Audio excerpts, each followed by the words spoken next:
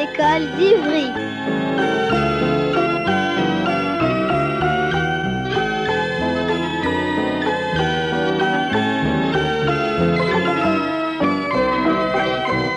Bonjour et bienvenue sur Radio Cartable.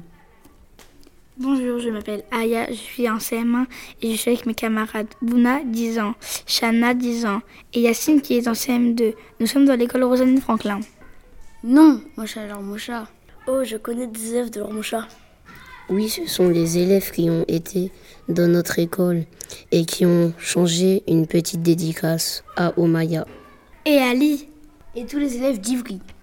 On pourrait se retrouver samedi 26 pour la fête d'Ivry. Radio Cartable sera présente avec l'association Aradel qui soutient la radio.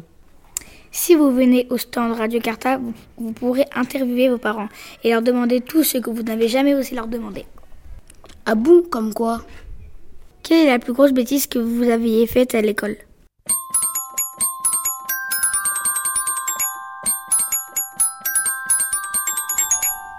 En tout cas, aujourd'hui, on est ensemble avec Bouna et Yacine parce que tous les deux, on font une expérience un peu spéciale. Le but, c'est d'aider les maternelles. Moi, je vais chez les grandes sections le lundi et le mardi. Je reste une demi-heure et j'aide les enfants à calculer avec des jetons. Un jour, on était en train de remonter pour aller en classe. La maîtresse et la directrice m'ont proposé d'aller en maternelle pour aider les petits. J'ai dit d'accord, j'y vais le mardi et le vendredi. Une demi-heure aussi? Non, 30 minutes. Ah bon? Mais c'est la même chose. 1 heure, c'est 60 minutes. 30 minutes, c'est une demi-heure. Ah ok, je les aide à parler parce que c'est une classe où il y a des petites sections et des moyennes sections. Ils font des jeux avec des animaux, des fois des pigeons aussi. Quand ils ont fini leur travail, ils vont prendre leur cahier d'autonomie. Et lorsqu'ils ont terminé quelque chose, ils m'appellent et je vérifie que c'est bon. Si c'est bon, je mets une croix à l'endroit de leur travail. Est-ce que ça vous plaît d'aller en maternelle? Ça me plaît un peu. Ça m'apprend la responsabilité. Prendre soin des enfants, c'est une responsabilité. Par exemple, si on laisse les enfants faire des fautes, on est responsable de leurs fautes. Au foot, si on rate un but et que l'équipe perd, on est un peu responsable. Ou si on fait une faute. Mais c'est bien aussi de faire des fautes, comme ça on peut les corriger.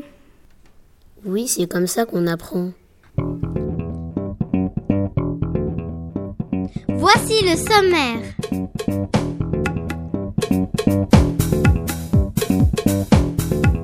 À 14h03, l'émission commence par l'Irigo. Les élèves de CPC de l'école Joliot-Curie ont écrit une histoire. Pas de hula-hoop pour Swan. Voici le résumé. Swan a un souci. Il adore le hula-hoop, mais quand il joue, ses copains se moquent de lui. Ses parents le lui interdisent complètement. Alors, il devient triste ou en colère. Un jour, une occasion va se présenter pour Swan.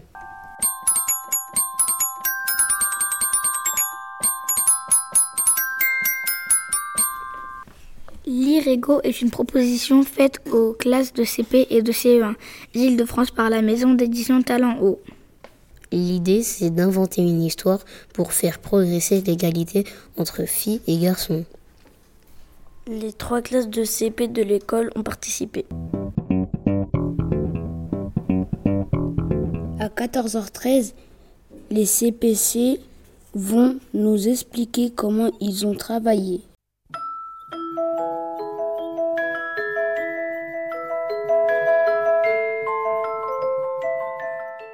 À 14h30, grande nouveauté sur Radio Cartable. Pour suivre en direct les aventures des élèves au maths en Charente-Maritime, nous les aurons en duplex. C'est quoi un duplex?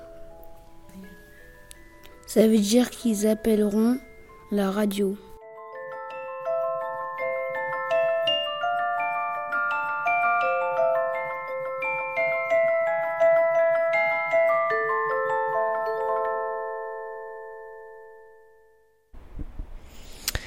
À 14h40, radar. une séquence réalisée par la classe de CE2 de l'école Maurice Thorez B. L'exposition de Juliette Green au Crédac s'intitule « Le goût des mots ». Pour sa première exposition personnelle, Juliette Green a choisi de travailler sur les thèmes de la nourriture et de l'alimentation à travers 9 œuvres créées pour l'occasion. Celle-ci nous livre des récits inspirés par des questions de société. Qu'est-ce qui changerait au quotidien si nous n'avions plus besoin de manger ?